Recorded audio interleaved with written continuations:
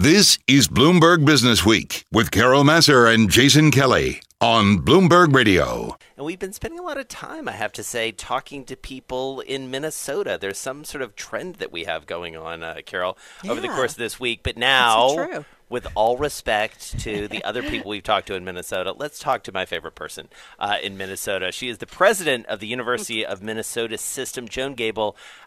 Full disclosure, a very good friend of mine. So happy to have her back on the program. Madam President, how are you?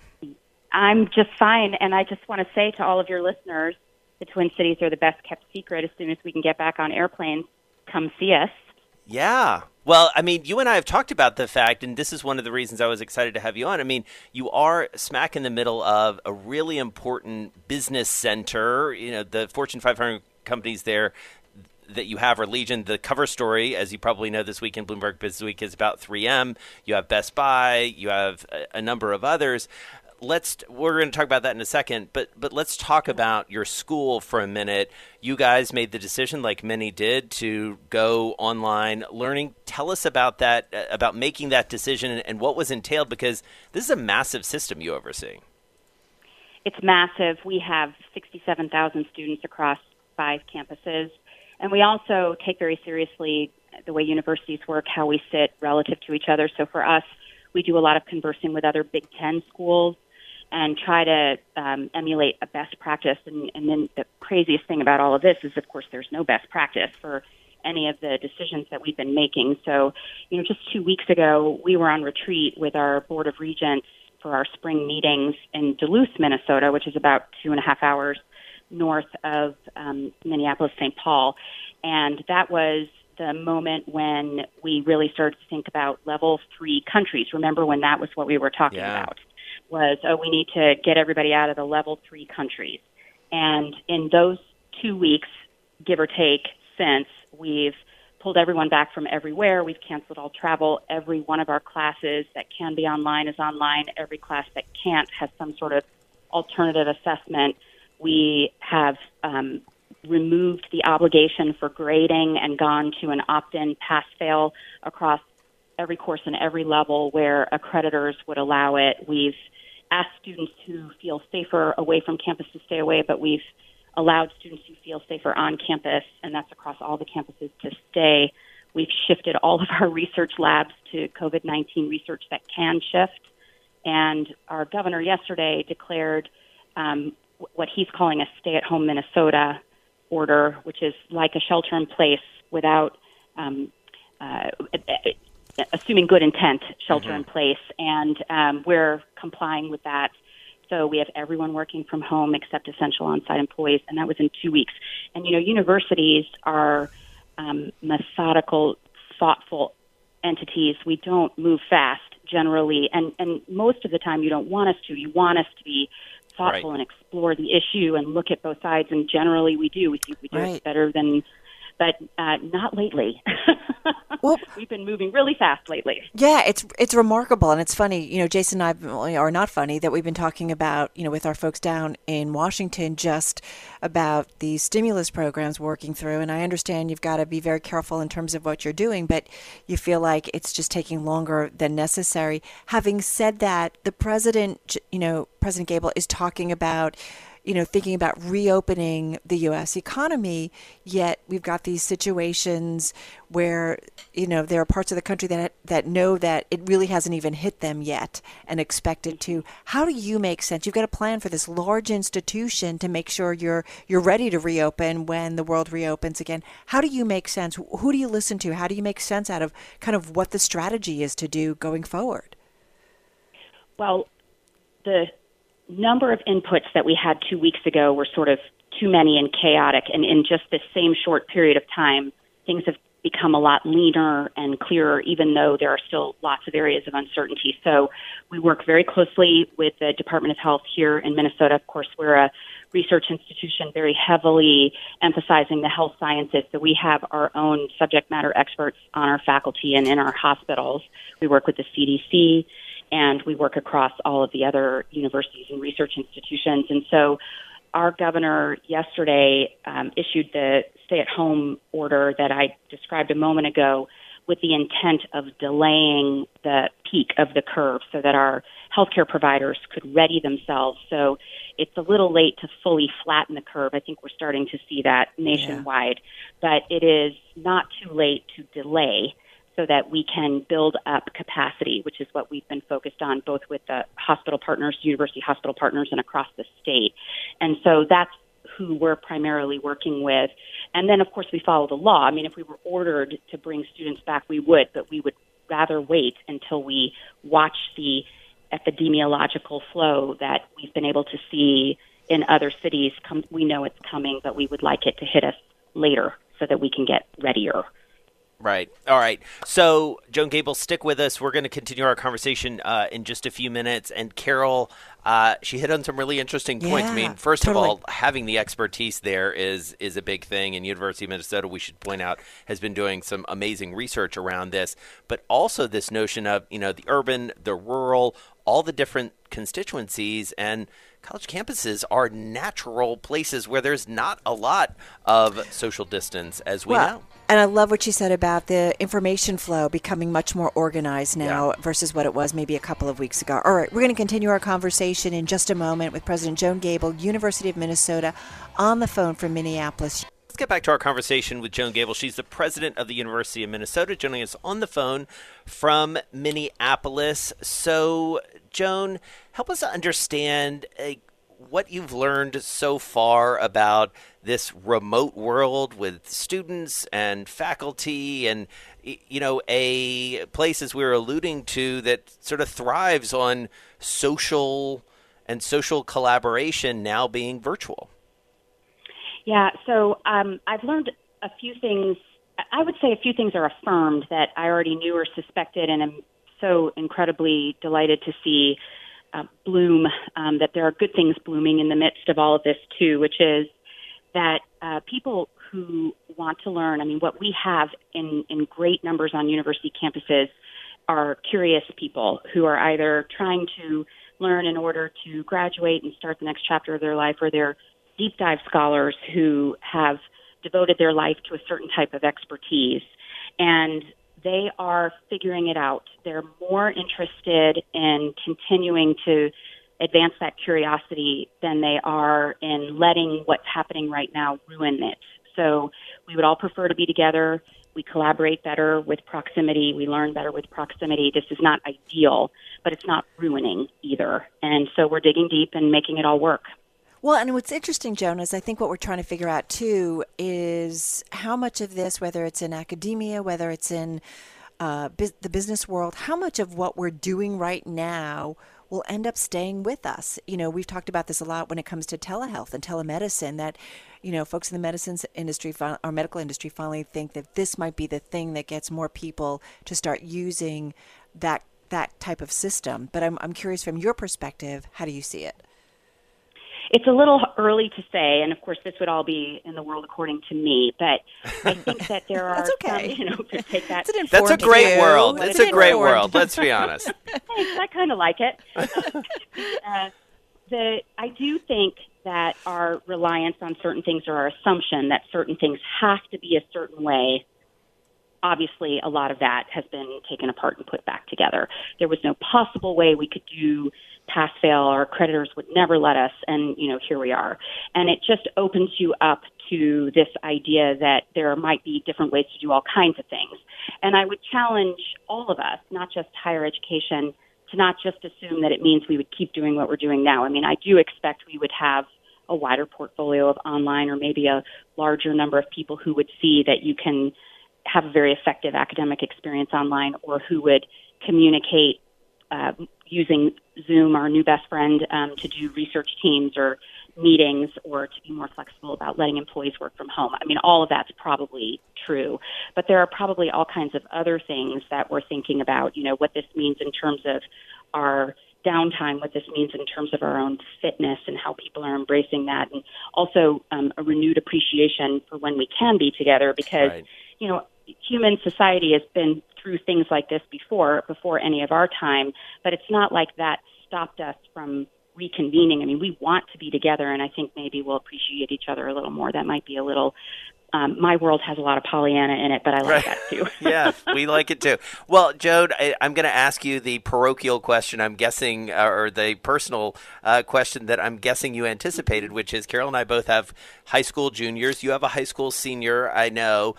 What does this do for them in terms of the process of going to college, getting into college, and selecting a college? Yes, so I think the first thing we should remember is that this is probably more stressful for them than we realize. So this group of kids was born, my son who's a senior, he was about to arrive as 9/11 happened, and he's coming of age in this, and they had the recession in between. So that's this generation, and we think about, they're young and they're perfect and they're great looking and they're fit and they have the world ahead of them. Does not mean that they're not feeling a lot of the pressure and uncertainty. So I think the first thing is we need to give them a lot of grace and understanding if this is hitting them harder. It might be hard for some of us to appreciate how hard it's hitting them. So I would start with that. But I think they've been very good at even if as surly teenagers it did not appear so, at doing what we've expected of them, of being really good athletes and really amazing musicians and doing a lot of service and working hard because there was this thing they were pursuing that looked a very certain way.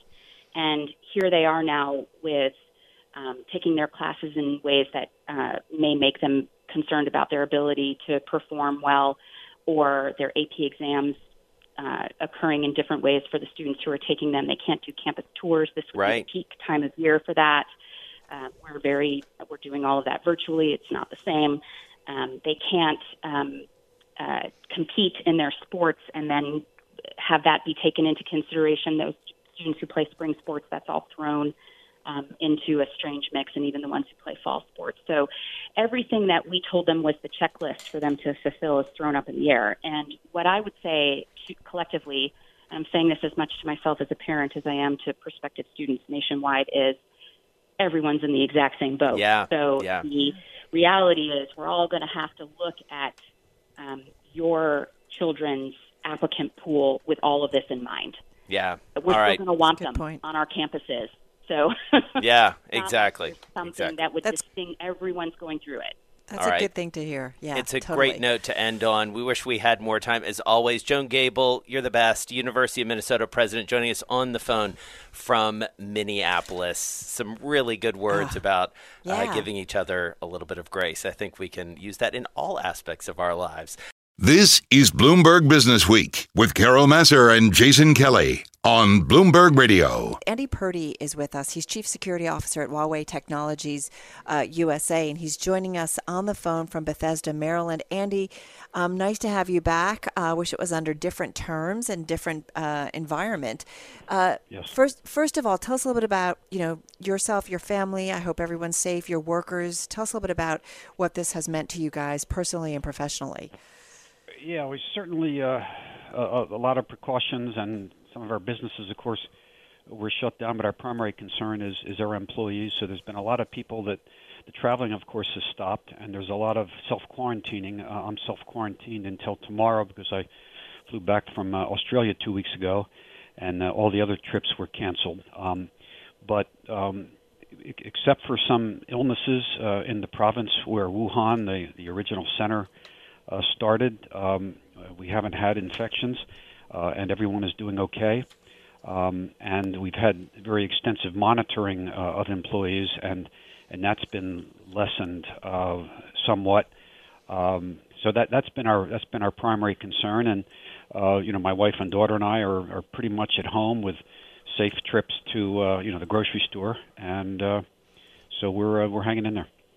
Well, and Andy, to your point, I mean, you understand global business so well, given your experience. I mean, in the short term, obviously everything is shut down, and no one's traveling anywhere, certainly internationally, and it feels like domestically people are traveling even less.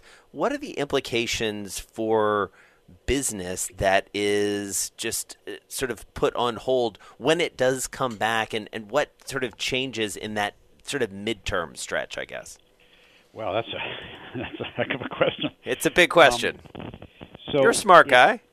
It has implications for supply chain, and in the short term, our supply chain has been in pretty good shape. 90% of our facilities are back up and running. The ones in the Wuhan province where Wuhan is are not. But the longer term impact on the global economy and the kind of competing factors for some of the greater business cases to use 5G versus the fact that people have a lot of economic issues, and so the business case can be a struggle, and each country is involved in that struggle themselves. But right now, we've got places in the world where, like the United States, they are projecting that we'll peak in the next 2 or 3 weeks or more. And obviously, we can be encouraged that the China peak appears to have passed, although the problem is not completely gone.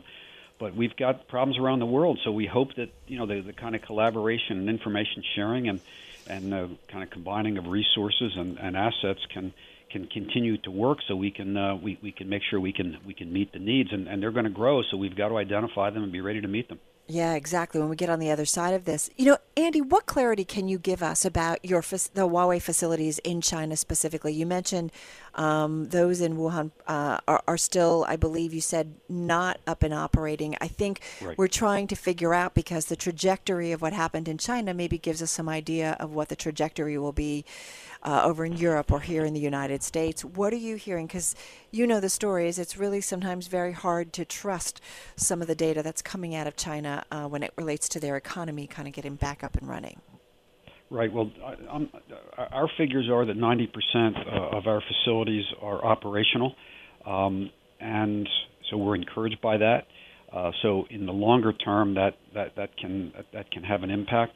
We know I had a lengthy conference call with colleagues in several parts of the world, including China today, and then a lengthy call later in the day with a colleague who's from Australia who works with us in China. And he says, he's been self-quarantined, but his communications are that things are definitely up and running a lot more than they were, and at least near Shenzhen, where our headquarters is, things are quite operational, although people are recognizing the social distancing. They're being very careful. We have the precautions of, testing your temperature before you go into any building, and the, cleaning all the public surfaces every hour, and all the kinds of measures that companies and governments are trying to take. But so it's definitely, there's no question that at least in important parts, and major parts of China, there has been a peak and an ebbing, but there's still some infections that are taking place apparently.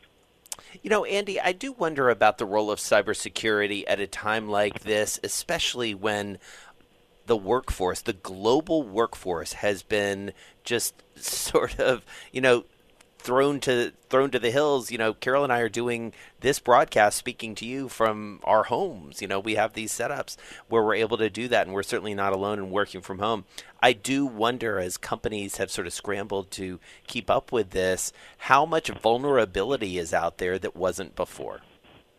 Well, I think there definitely is vulnerability that one has to be concerned about, and in fact, and maybe it's counterintuitive, that to the extent that great companies can come together working with governments to set up some of the capabilities that are still going to be needed and can still be implemented.